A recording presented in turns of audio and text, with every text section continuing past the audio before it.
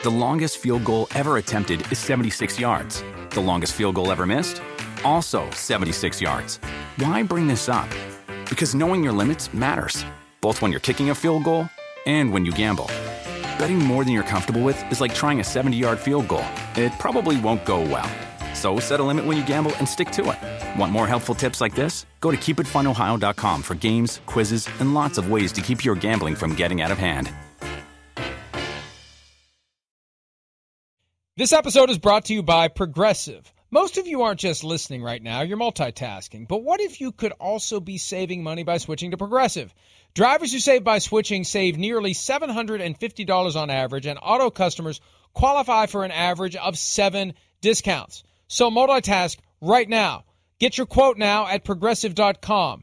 Progressive Casualty Insurance Company and affiliates national average 12-month savings of $744 by new customers surveyed who saved with Progressive between June 2022 and May 2023. Potential savings will vary. Discounts not available in all states and situations.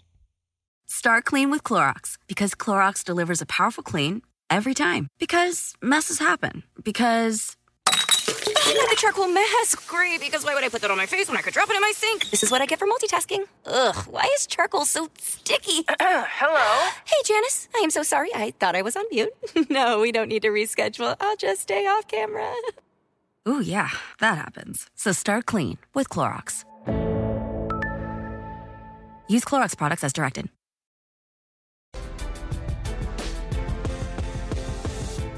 Well, the San Francisco 49ers have had an interesting couple of years at the quarterback position. It began with the big move prior to the 2021 draft, giving up, in all, 3 first-round picks and a third-round pick in order to acquire Trey Lance. It hasn't worked out, obviously. He has hardly played in 2021. We thought there were going to be Taysom Hill packages. He barely was on the field. It became a distraction. Jimmy G was the guy last year. Trey Lance was the guy until week 2, broken ankle, and then it was Jimmy G again until he got injured, and it was Brock Purdy. Now, Purdy, the last guy drafted in 2022, is the presumed starter, assuming they get him healthy. The report that landed yesterday, 49ers fielding calls on Trey Lance. Now, look, there have been reports that have emerged in the past from the same reporter that a team was fielding, not making calls about a player, and I heard immediately from others, no, the team is making the calls. Now, I haven't heard that the 49ers are actually making the calls, but the mere fact that this is coming from the 49ers, who else would be in a position to leak to anyone that the 49ers are fielding calls other than the 49ers? They want this out there. They want it to be known that they're open for business. This is part of the nuance of negotiation, of negotiating from a position of strength. Oh, we're not trying to trade him. No. Oh, that's your offer? No, we're not trying to trade him. What makes you think we're trying to trade him? Somebody reported we're fielding calls. We didn't say they're fielding calls. We're not even fielding calls. You want to trade him? It's going to cost more. So, we saw how stubborn they were with Jimmy G when the window was open for a limited time for him to be traded. They can field all the calls they want, Chris. I have a feeling that they're going to want so much for Trey Lance to save face in connection with the reality of what they gave up to get him, that they're not going to be able to trade him. I'll be stunned if they find a trade partner for Trey Lance. Yeah, I mean, first, the value of Trey Lance and what he is right now, I mean, that's a discussion in itself that we can dive into here in a second. I mean, am I surprised to hear this, that they're taking calls or they called people, whatever you want to say? Am I surprised? No. I mean, I said this to Matt Maiocco of San Francisco beat writer out there, NBC Sports, Matt Maiocco, right? I said it out at the Super Bowl. I just said, he's like, well, what about Trey Lance? I was like, anything's on the table. I mean, it wasn't like inside info. Anybody that pays attention to football, you'd go, wait, a guy that was a third-round pick, they found the third pick of the draft, they found a new starting quarterback. He hasn't played much. It hasn't worked. There's a lot of, negative critiquing of him around everywhere. Like, to think that, that a trade wasn't an option, I thought that was pretty obvious, I guess is what I'm saying. That there at least would be these kind of calls or conversations that go out there. I mean, he's on record, Shanahan, as saying Brock Purdy's the starting quarterback, period, right? We know he likes Sam Darnold. right? So I think Sam Darnold, they're completely comfortable with him being the backup quarterback or even being the starter if Brock Purdy can't start this start of the year because of the elbow issue there. But, the big thing is, like you said, it's the optics of it, all they traded to give it, right? Did they get anything that even remotely gives them an offer to let them save face in this situation? Or do they just go, screw it, this is not going to work, and we don't want to answer questions, and let's just rip the Band-Aid off, and we made a mistake, and let's move on from life here? It could go a lot of different ways here. I'll be interested to see what happens here with the Trey Lance. But I do feel like, Mike, we have gotten into the territory maybe of like we see with players like an Evan Ingram with the Giants or whoever. Maybe a new look, a new team, a new feel would do. Need a fresh start. Yeah, would do good for both sides here. And especially for the kid. Yes. Look, he was under immense pressure from the moment his career started. Everything they gave up to get him on a Super Bowl-ready team. All we need is a quarterback we can rely on, a guy who can stay healthy, a guy who can run the offense. He hasn't had a chance to learn how to run the offense because, first of all, he wasn't deemed to be good enough to overcome Jimmy Garoppolo as a rookie. And remember that preseason game against the Chargers when Garoppolo struggled, and you had said that Kyle seemed frustrated because that was the moment that Lance could have seized the job, and he just didn't. And they were going to do packages for Trey Lance, and who knows what the real story is there. All I know is after that season ended, Jimmy Garoppolo said he wouldn't wish what he went through in 2021 on anyone. I wonder how active he was in saying, I'm not coming off the field.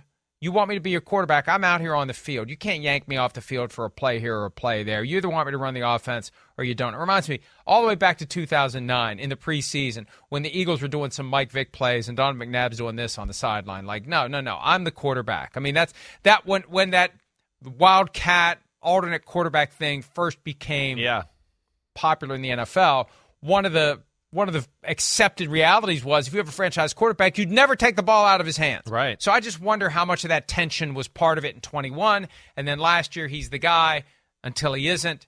And, it just happened, and he needs a fresh start.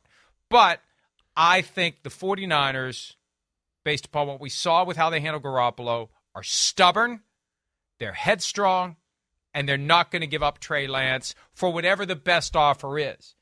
We talked about Lamar Jackson. I want $50,000 for the car. All anyone's offering is $30,000. They're not taking best offer in San Francisco. They're going to have a floor they want, and if they don't get it, they're just going to keep Trey Lance, and that's a shame because it's no good for the kid. And he's going to have to see, does Brock Purdy get injured? Does Sam Darnold get injured? How do I get onto the field to ever really kickstart my career? And maybe he will, but he'd be better off going somewhere else where he gets a fresh start. I agree, right?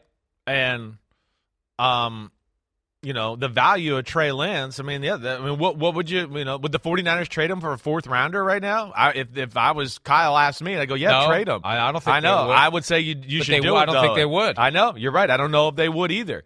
And, what I would say to that is, one, the value is only going to go down if Brock Purdy or Sam Darnold beats him out in the, as the backup. Like, okay, forget it ever trading him once that happens, right? But, is there some teams out there that'll, that like Trey Lance before, when he was drafted, right? We had always heard during that process, everybody heard. The Falcons liked Trey Lance. They were hot on him, right? There was, and then, of course, we've connected dots with Rand Carthon, the new GM of the Tennessee Titans. And, of course, when he got hired by the Titans, Trey Lance put out the fingers crossed emoji as in implying, like, I hope you bring me there. That's how I took it. Right? But, what is that value of Trey Lance? And what I worry about, too, Mike, on top of that is, again, what we talked about in the draft process, it's even worse now. Trey Lance hasn't played a football season in 3 years. Like, what? That's unbelievable. He played 1 year of starting quarterback in North Dakota State, had a COVID year and played one game, had a rookie year and played a few plays and then one game. And then last year, injury, right? So that's where you got to worry about Trey Lance's future as well. It's just the fact and lack of reps on the field have to be a little concerning too. I reported yesterday that the Vikings and the 49ers talked about Trey Lance at the scouting combine. Now, there were also rumors at the time linking Kirk Cousins to the Vikings. I don't know that they actually had conversations. I mean, to the 49ers. Yeah. I don't know if they actually had conversations about Cousins, but they did have conversations, I'm told, about Lance. And it wouldn't be a surprise if it would have been a Cousins for Lance flip-flop. I don't know what else goes on. I think that the 49ers probably have to give more to get that done. It can't just be straight up Trey Lance for Kirk Cousins. But right now, the Vikings are looking for a guy that they can develop for a year behind Kirk Cousins. I don't think it makes sense for the Vikings to get Lance if Cousins is the guy this year. I think it makes sense for Lance to go somewhere where he has an opportunity to be the starter in 2023. He doesn't need to sit on the bench that's right. for another year. Chris, Yeah. I got one for you. Yeah. This goes back to, and it's funny that people just think that Nick Caserio, there's no way he's leaving the Texans because he came out this week and said he's not leaving. Again, until the owners say they're not making a change, we have to keep an eye on the possibility. And the next step in that rumor mill as it relates to the Texans, Mike Silver of the San Francisco Chronicle said this last week on Twitter, that the talk is that the Texans would target assistant GM of the 49ers, Adam Peters. Right. So let's say the play is we don't take a quarterback in Houston with a first-round pick. We focus on other positions. And our quarterbacks post-draft are Case Keenum and Davis Mills. And then all this other stuff happens. That would be a destination for Trey Lance, especially if Peters is the guy who talked Kyle Shanahan off of Mac Jones and onto Trey Lance. I mean, I've said this before. Somebody talked Kyle Shanahan out of waiting for Kirk Cousins and accepting Jimmy Garoppolo in 2017 when they were just months away from signing Kirk Cousins. And somebody talked Kyle Shanahan, you believe this too, out of Mac Jones and into Trey Lance. If Adam Peters is the guy who talked him into Trey Lance, it would make sense if all that other stuff happens for Adam Peters to want Trey Lance in Houston. Yeah, I mean, yes, you're right. You connect those dots. Yeah, again, I don't know all those things, but yeah, everybody thinks Adam Peters was a huge Trey Lance guy, right? No doubt about it. Yes.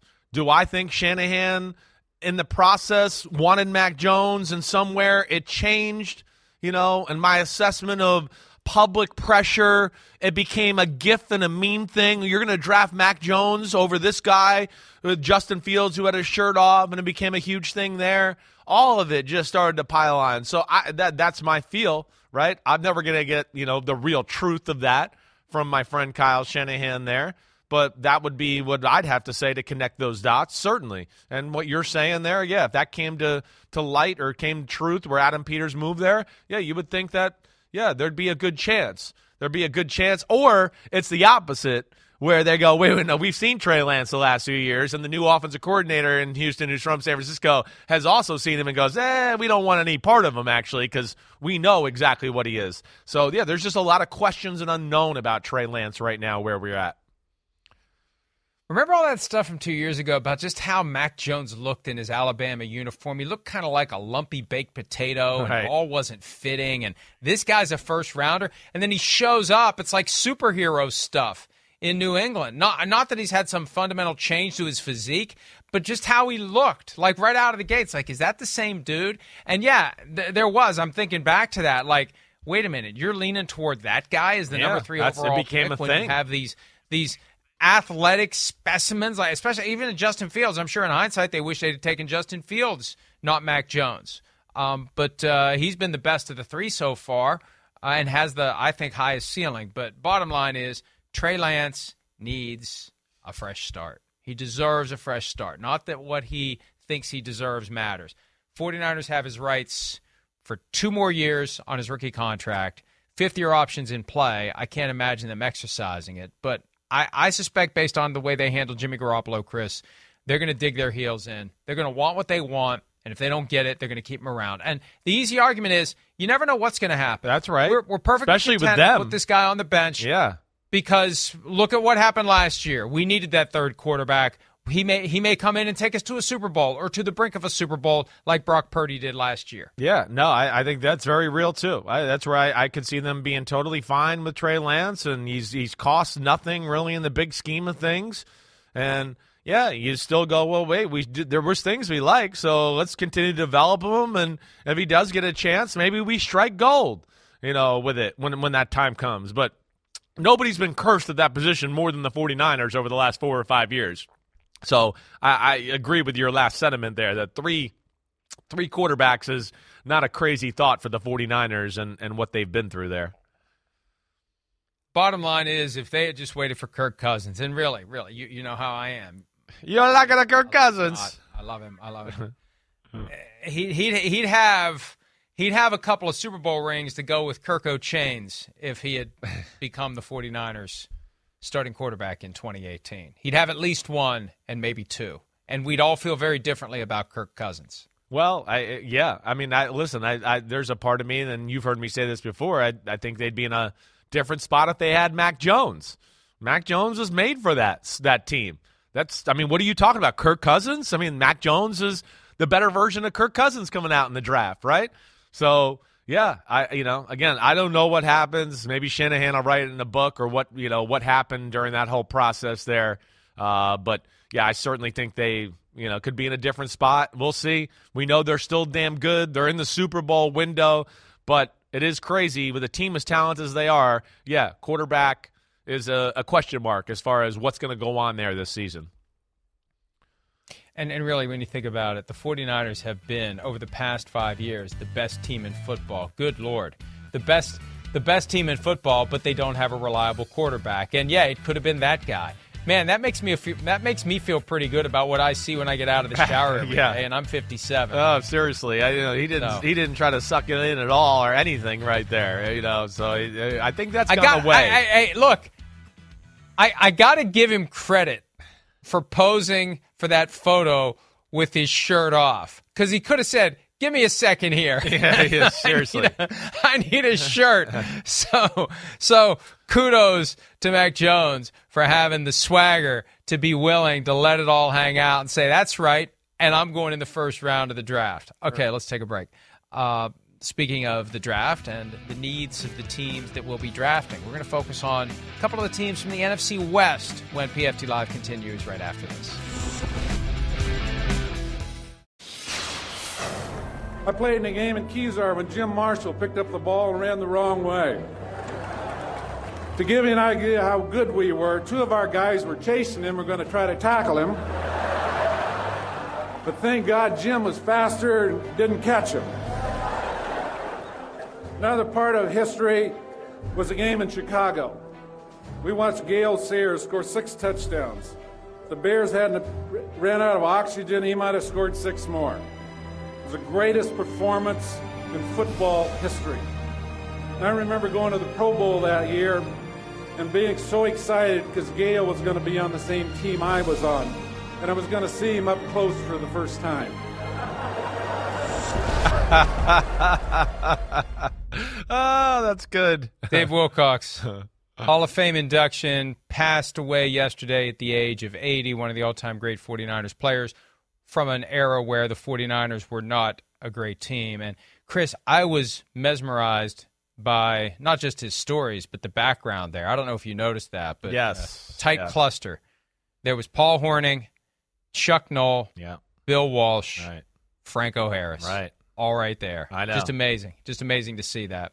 Yeah, it's amazing how life flies by, and those are legends to me. They're never dead. A lot of those guys there. It's a shame, and it's again, Dave Wilcox was before my era, but knew of him, of course, had seen some clips of some funny interviews or whatever, and have seen that before too, which is one of the classic Hall of Fame speeches. But R.I.P. to him. Thoughts go out to his family and everything, and a legend of the NFL for sure. That day when Jim Marshall ran the wrong way for a safety, that game featured, if I recall correctly, 13 total turnovers, 7 by one team and 6 by the other. Oh, I can't remember which one had 7. Were you a Vikings fan already by then? I wasn't alive then. That was 6. Oh, that was a little before. Yeah, maybe you're right. It might have been right. It may have been 1 64. or 2. Yeah, okay. All right. Yeah. All right. You're not that old. All right. Yeah.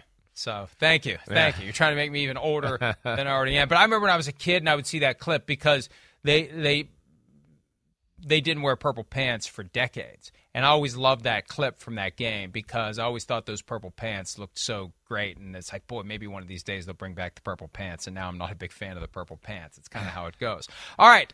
But condolences to the family and friends and colleagues, teammates, et cetera, of Dave Wilcox, one of the all-time greats of the San Francisco 49ers and of the National Football League. That leads us to the draft needs for the NFC West. We'll start with the 49ers, team we've been talking about as it relates to their draft misadventures from 2 years ago. They have no picks in the first 2 rounds, due in part to the machinations that resulted in the Trey Lance acquisition. They have 3 selections in round 3, 11 in all, but just 3 in the top 150.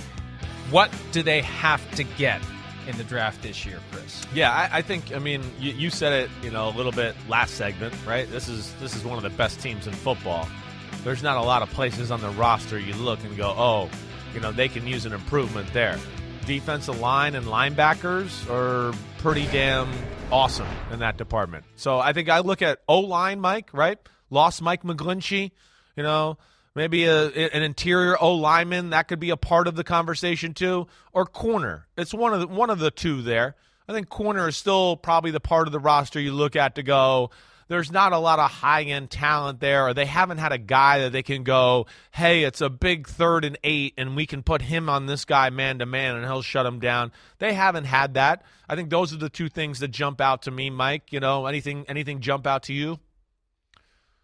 Well, definitely O-line when Mike McGlinchey departs departs in free agency. That creates a need. And, this gets back to what we're talking about as it relates to the Chiefs. We don't know what they have ready to go push into. Exactly. O-line's the worst like that. They plan for that years ahead of time. Right. They didn't just wake up one day and say, oh, no, we don't have Mike McGlinchey. Yeah, they made the conscious decision not to try to sign him, and he's gone, so they had to have a plan to replace him. And that makes me wonder, as we push this envelope farther, what other positions are they thinking about that they may not have the immediate need? Now, when you're one of the best teams in the NFL, the draft becomes that luxury where you develop. And, George Kittle's not going to be there forever. That could be very real. You're right. I hear you. Yeah. Right? I would think, Kittle's being paid a lot, right? We're getting to the end of that second contract, right? In an age where, that you start to go, oh, wait, hey, injuries, things like that could keep creeping up. What, the next contract, what's he going to ask for?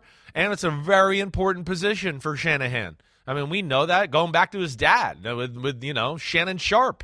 They believe in the tight end. It's a big part of how he confuses you with the run game and then using the tight end off of that to sneak behind the linebackers and do all of that. So I think you're right about that. No doubt about it. I would say probably maybe even the same thing for a pass rusher. You can maybe just look down the line a little bit. We know Nick Bosa is going to be there, but maybe they lost Samson Ekubam to the Colts, I believe, in free agency. So you look for a guy over there to be another presence or whatever. But, yeah, I think we've kind of hit on it, and I think your thought there about, tight end for the future is definitely something that crossed my brain when I was looking at this situation. Or even if they could find somebody that's got the versatility to kind of, the Kyle Juszczyk who doesn't get used as much as maybe he could or should, just a Swiss Army knife guy that you could plug into that offense because that's what he likes. It is. He likes guys that can do a bunch of different things and can line up in a bunch of different spots. Right. And if you could find a guy that could be both tight end for the future, fullback, help out somehow. There's a lot of ways they can go as they, again, I assume they've addressed the needs that they currently have in the past. Now it's about projecting what your future needs are. When you're a great team, you can do that. The Rams, even though they won the Super Bowl not that long ago, they are among the worst teams in the NFL right now. What do they do? And they have a lot of picks. They still have 11, 3 in the top 50, just like the 49ers. 36th overall pick is their first one. They still haven't had a first-round pick since they took Jared Goff with the first overall selection in 2016. What must they get? And really, what don't they need? Exactly. What don't they need? Right. They're a little bit in like best player available territory, really, when you get into it. At round 2, pick 36, edge, corner, I don't know, some sort of D lineman in general. It doesn't even matter. I guess those would be the top 3 things I would think of.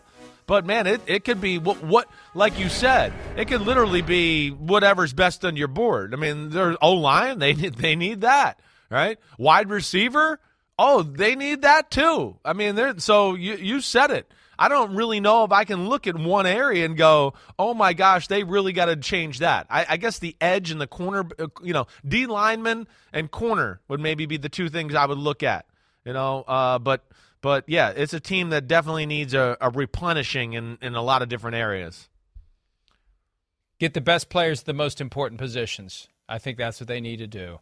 And it's not too early to be thinking about a developmental quarterback that maybe Sean McVay really likes that slips through the cracks. I'm not saying with their 36th overall pick, their first shot at taking a guy. Yeah. But I think this is Aaron Donald's last year. We said this the other day. Yeah. I think this is Aaron Donald's last year. There's a chance it's Matthew Stafford's last year, and there is still a chance it's Sean McVay's last year. But to the extent that you want to rekindle that fire, you want to give him a guy he can start developing, a guy who's young in the position, who is that lump of clay that McVay can mold. That may be the kind of thing that rekindles that spirit that gets him to want to be there as they rebuild, remodel, whatever reword they want to use. They aren't what they were just 15 months ago. It's amazing how quickly they've fallen apart. It's been the most stunning collapse I've ever seen a Super Bowl champion experience. So plenty of needs there. Let's take a break. When we return, the other two teams in the NFC West, Seahawks, Cardinals, what do they need in the draft? We'll do that next here on PFT Live.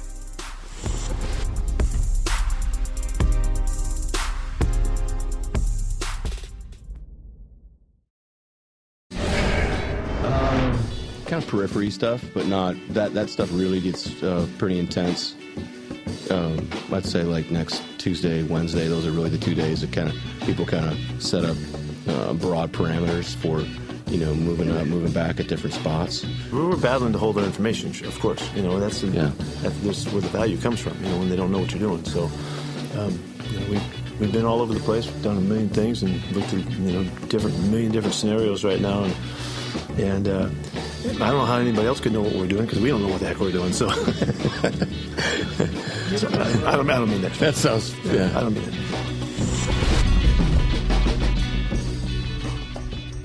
Seattle Seahawks trying to create a little confusion, a little misdirection. Yeah, I think they know what they're doing. When you're at pick 5, there aren't many scenarios you have to play out to know what your options are going to be. Now, as it relates to trading down, John Schneider said they've gotten periphery calls. I'm not quite sure what that means, but preliminary maybe he's got a Schneiderism there. I think he meant preliminary calls, and it heats up next week as they get closer to the draft, and we'll see. We know they have a history of trading down. The question becomes, who's there for them? Do they stay put, or do they pursue more lottery tickets? I'm a firm believer in getting more choices, more players. That's more opportunities to get guys that become great players and part of your nucleus, and they've done a great job over the years finding guys later in the process. They definitely have. I mean, they've quietly done a good job of kind of retooling this roster a little bit over the last year and a half, 2 years. Even did a good job in free agency this year. Did some things and have a chance to really change their team around here with 2 picks in the top 20, right? 5 and 20. I mean, wow. So I got so much respect for Pete Carroll and John Schneider and what they've done, how long they've done it, their eye for the attitude and the talent of the football player, right? I mean, and then, even their guts, and just the guts of going with Geno and how they support him and everything. I certainly have a ton of respect for that Seahawks organization. They've been selling the idea that they may take a quarterback at number 5. We've heard less of that as we've gotten closer to the draft. I think they realize that's a little malarkey, that they're not going to introduce that element of a top 5 quarterback as they embark on this relationship with Geno Smith. And even though his contract, very easy to walk away from after 1 year, they just don't want that. They don't need that. I think that's where we really will be waiting to see if Jalen Carter is the pick. And if not, a trade down to somebody who wants to come get Jalen Carter. I think that's the guy. If they're looking to leverage a trade, that's the guy they need to be looking at number 5, not a quarterback. No, I think so too. I think if you look at them as a whole, like the front 7, I certainly can look at, and it's not bad. Don't get me wrong. I mean, they got one of the prized possessions in football in Draymond Jones in free agency this offseason. I mean, he's one of those guys, F the play up, right? He's not a household name, but if you and I watch the game on film, we'd go, damn, that guy, Draymond Jones, is in the backfield causing a lot of havoc, a whole lot, right? So that was a big-time signing, but I still think front seven would probably be a big need here. I would. Interior O-line, you can look at that and go, yeah, they could maybe use something there, but, Jalen Carter, or like I've said to you, Mike, if Tyree Wilson's on the board and they can have a guy like that coming off the edge, I'd have a hard time thinking they're going to pass that one up either. So I feel like it's a front seven type of move, and within front seven, yeah, to me it's Jalen Carter, Tyree Wilson, at least with pick 5 there as the guys that could possibly be available, and I think would make a lot of sense for them to pick.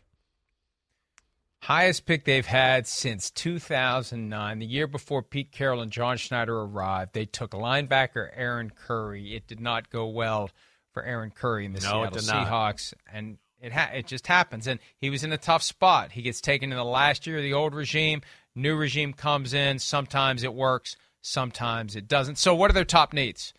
What do they have to get this year? I think it's that like interior O-line I talked about. I think at some point in the draft they probably go there with a guard or something. And then, I do. I think it's a defensive line, still another guy there. And just Pete Carroll, defensive coach. Like I said, there's some good, but, they need some marquee players. And Uchenna Nwosu, he's a good edge defender. And, man, if you could couple him with, like I said, a Tyree Wilson, or you get a Jalen Carter at number 5, I still think, if Jalen Carter's on the board, I just have a hard time.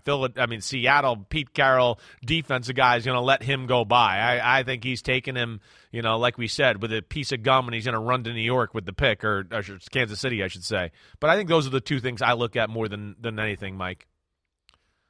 The Arizona Cardinals, beginning with the Kyler Murray homework clause in his contract, have slipped into the position as the most dysfunctional team right now in football.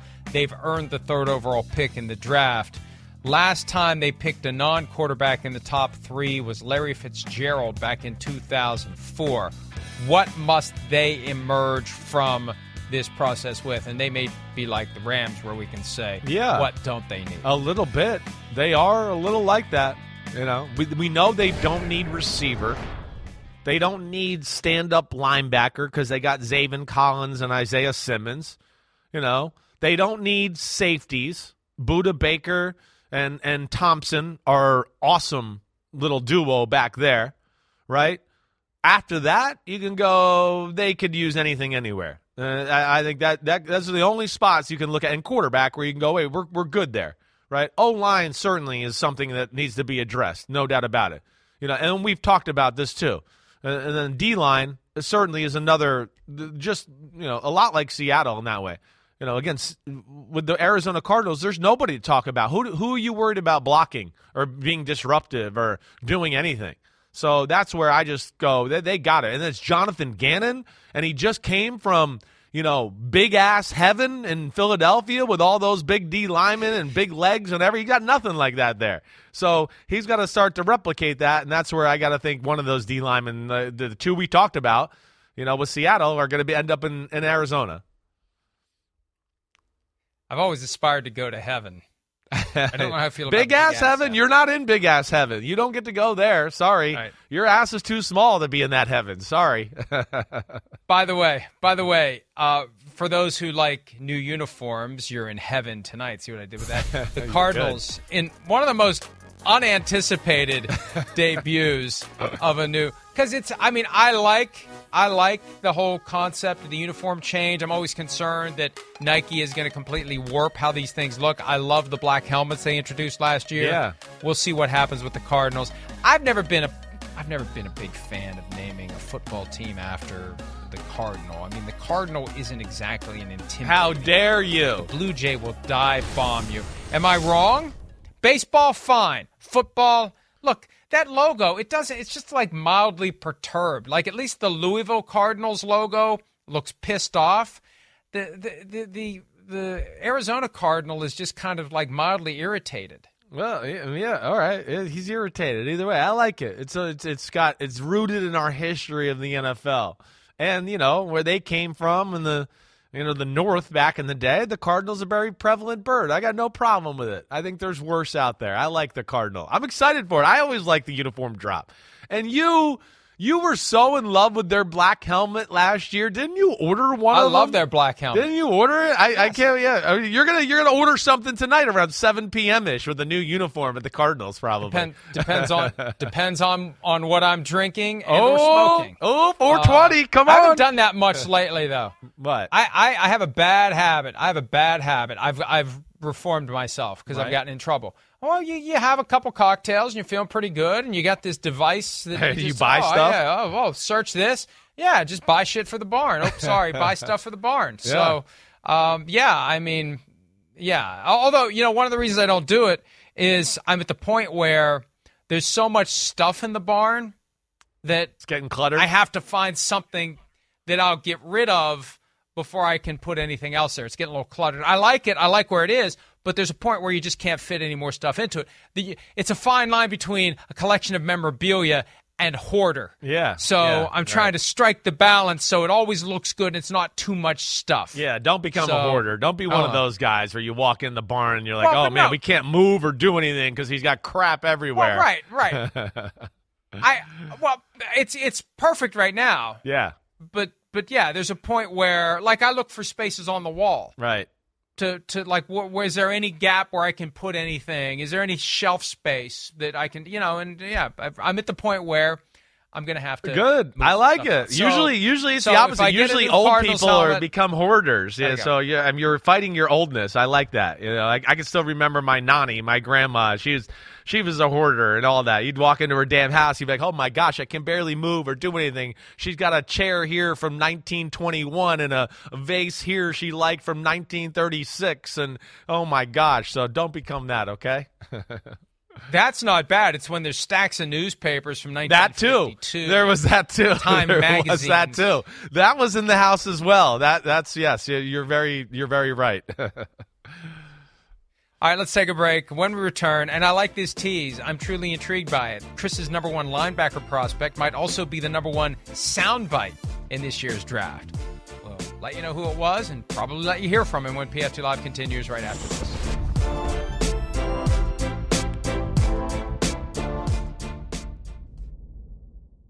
Around any corner, within every battle, and with the dawn of each new day, the threat of the unexpected, the unpredictable, and the unrelenting lies in wait. But Marines will always be there. They are the constant in the chaos. No matter the battlefield, Marines adapt to win, defeating every shifting threat, protecting our nation's future. The few, the proud, the Marines. Who doesn't love a classic chocolate chip cookie?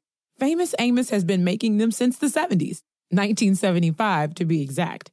With semi-sweet chocolate chips and a satisfying crunch, it's everything classic in one bite-sized cookie, and fans couldn't get enough. That's right. You'll find our original recipe, the one you know and love, in every bag of Famous Amos original chocolate chip cookies. Find Famous Amos anywhere you buy your favorite snacks. The longest field goal ever attempted is 76 yards. The longest field goal ever missed? Also 76 yards. Why bring this up? Because knowing your limits matters, both when you're kicking a field goal and when you gamble.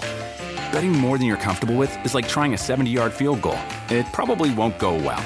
So set a limit when you gamble and stick to it. Want more helpful tips like this? Go to keepitfunohio.com for games, quizzes, and lots of ways to keep your gambling from getting out of hand.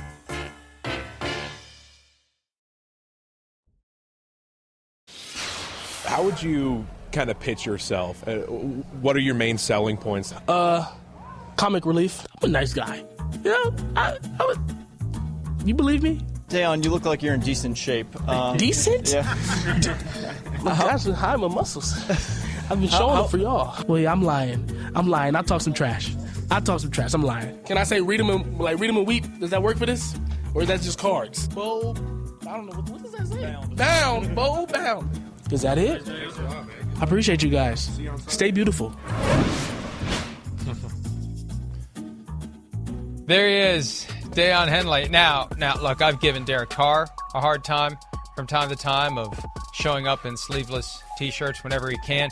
Deion Henley has a lifetime pass. As long as he is jacked like that, don't even wear a shirt, dude. Why even bother with the sleeveless T-shirt? Just walk out of your door. There you go, Mike. Shirtless, and there it is. Yeah. He's built. So he's your number one guy. He is. You got 3 guys in tier 1, right. But he's your number one guy. What stands out to you the most about him? Well, I think it's, what you're kind of seeing here with the body. We're talking about a freak, explosive athlete, right? He's right around 230 pounds. You could see he's chiseled, he's ripped, he's dense as hell. It's explosive as hell. And, Mike, he's just your, modern-day typical middle linebacker. Of course, very athletic. You got to be this day and age, right? You're going to have to cover Christian McCaffrey out of the backfield, and then, it's Travis Kelce on one play, right? And then, it's a wide receiver screen. I got to run out there and get it and do all that. So he's an athlete, for one, that can be very comfortable in all those circumstances I just mentioned, let alone he's your typical ball-hawking middle linebacker, right?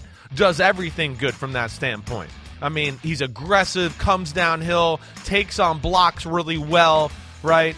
I mean, sideline to sideline, it's 4-5-4, it's a 1-5-5 split. Those are special times for somebody at this position right there, And even though he's a little bit smaller than maybe your traditional linebacker, he does a pretty good job getting off blocks, Mike.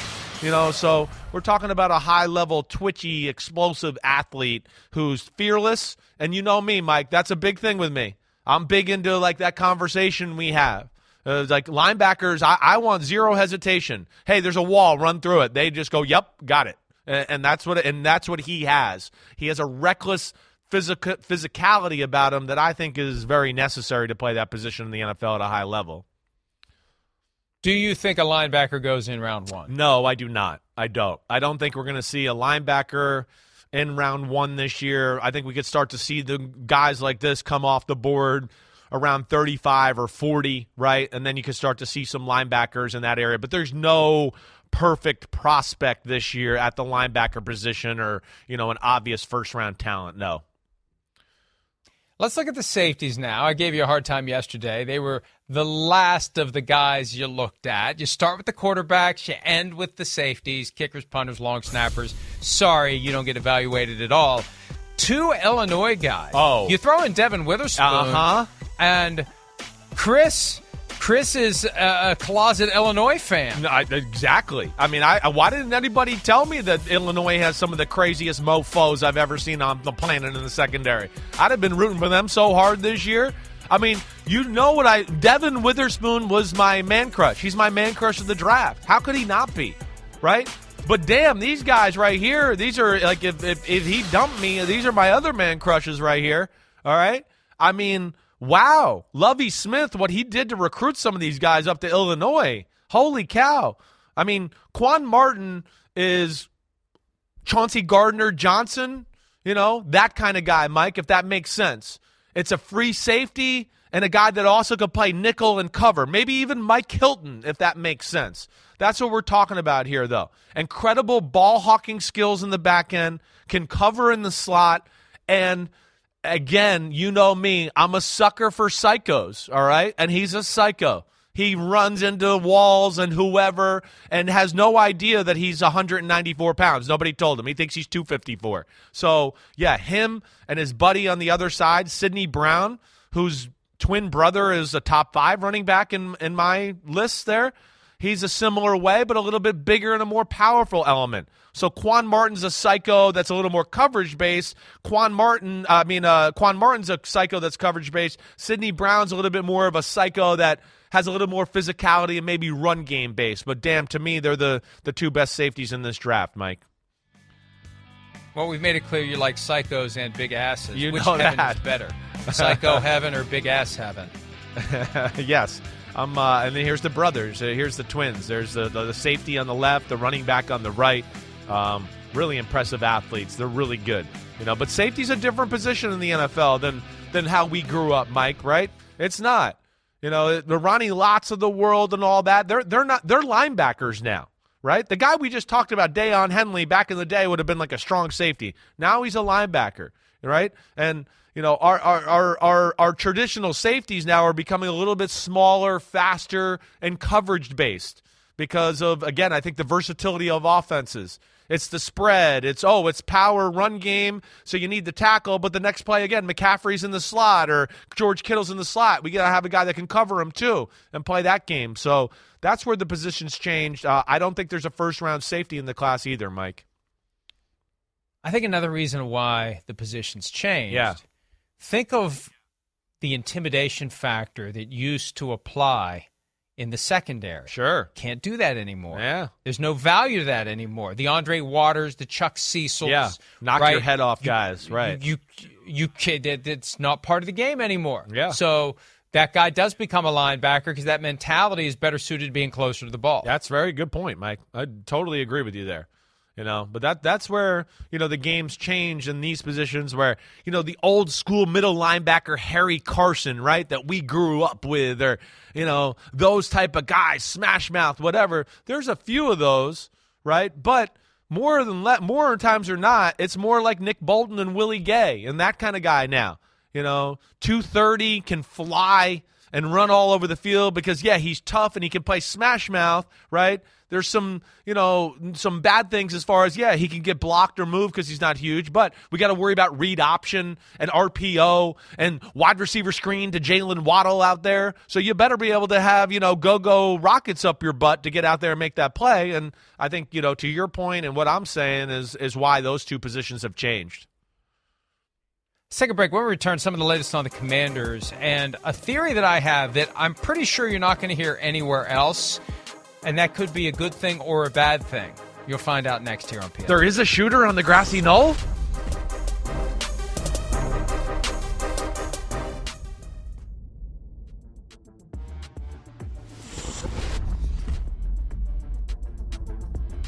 Should we be surprised that there is nothing that seems to be simple about the sale of the Washington Commanders? Now, we have a couple of different tracks. On one track, Josh Harris's bid is being preliminarily evaluated by the NFL. Only minor issues have been observed, although one of them is they haven't quite figured out where all the money's coming from. That would seem to be more than minor. But it's a non-binding bid. It's a non-exclusive offer where Daniel Snyder still could choose someone else, someone who would have a better deal than the $6.05 billion. It's not done yet.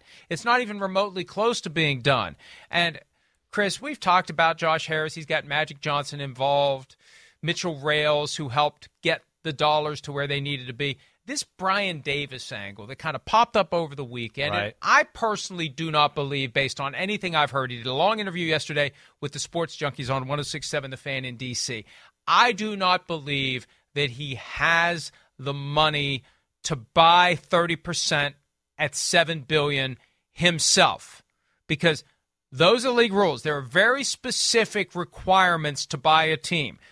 The lead owner, the primary owner, Chris, has to have 30%, has to be able to write the check, transfer the funds for 30%. You can't borrow for it. You've got to have it. Right. Then you got to have money on top of that to run the team. Yeah. You can't borrow more than $1.1 billion for the whole thing from a bank. You can have up to 25, I think it is, investors who own pieces of the team. You cobble together 100% that way. It's not like something like, and think about, and this is where I'm going with this.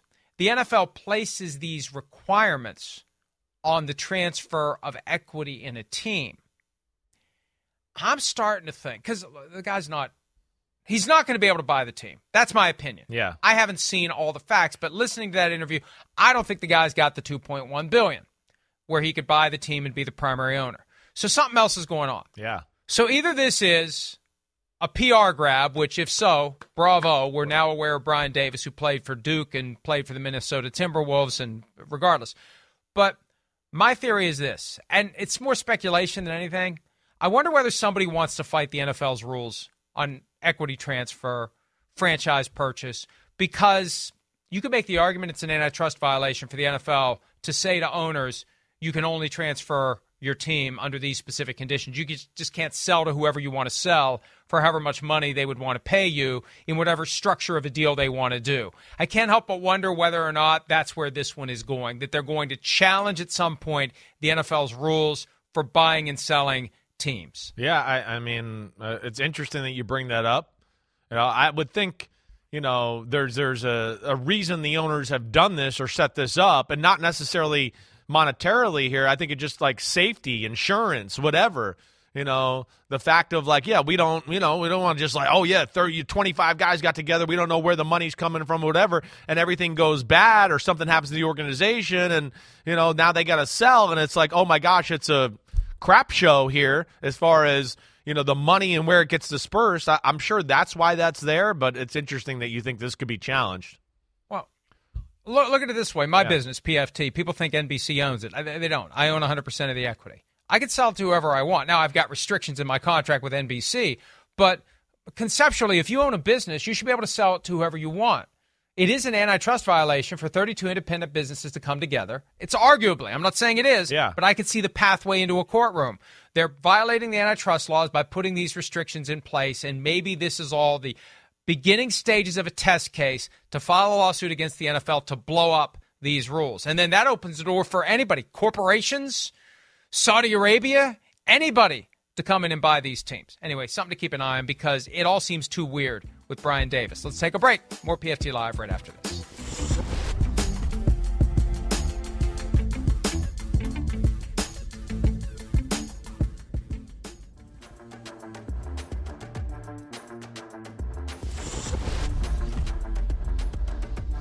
The battle between grass and artificial fields not going away, even though the league would very much like it to do so. The NFLPA aggressively pointing out that last year, the injury rates on artificial turf significantly higher than on grass, and also pointing out that the league likes to cherry pick when the stats favor them, massaging the stats. It goes back to the Thursday night thing. Right. The injury rates are the same between normal rest and short week. Well, that's only part of the story, but that's the part that helps the NFL, so they push it. Look, the bottom line is, we all know this. The players want grass. The game is safer on grass. One of the things we talked about a few weeks ago, the idea that these changes they're contemplating to the kickoff and the punt return, if they would just switch to grass, maybe you don't need to make those changes. Maybe those plays instantly become safer if they're playing on grass. So it all comes down to money, Chris. Yes. And the owners don't want to spend the money for the best possible service. It is astounding to me that they don't want to protect their investments in these players by spending the money for the best possible playing service. It makes no sense. And like I said, like we've discussed before, I bet you ultimately, if you look at the surface and the injury, the money they have to pay to guys that are injured because of the surface,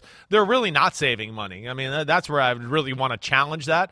But that would take some research. But either way, it's foolproof. I've never been with any football player ever that likes to play on field turf more than grass. They can say whatever they want. It needs to disappear from the sport altogether. I mean, I don't want to watch Michigan, Ohio State on plastic. I want to see it on the grass. I want to see it everywhere in football. Stop with this crap on this artificial turf. I just wonder how much of it is basic power play. You guys want it. We're the ones in charge. We're going to do what we want. And it is fitting, as Pete points out, that we conclude on 420 by talking about grass. Yeah, baby, 420. Pump, pass, Chris, Mobo. See ya. For 25 years, Mike's has been making lemonade the hard way. Mike's Hard Lemonade. Hard days deserve a hard lemonade. Mike's is hard, so is prison. Don't drive drunk. Premium malt beverage with flavors. All registered trademarks used under license by Mike's Hard Lemonade Company, Chicago, Illinois. The longest field goal ever attempted is 76 yards. The longest field goal ever missed? Also 76 yards. Why bring this up? Because knowing your limits matters, both when you're kicking a field goal and when you gamble. Betting more than you're comfortable with is like trying a 70-yard field goal. It probably won't go well. So set a limit when you gamble and stick to it. Want more helpful tips like this? Go to keepitfunohio.com for games, quizzes, and lots of ways to keep your gambling from getting out of hand.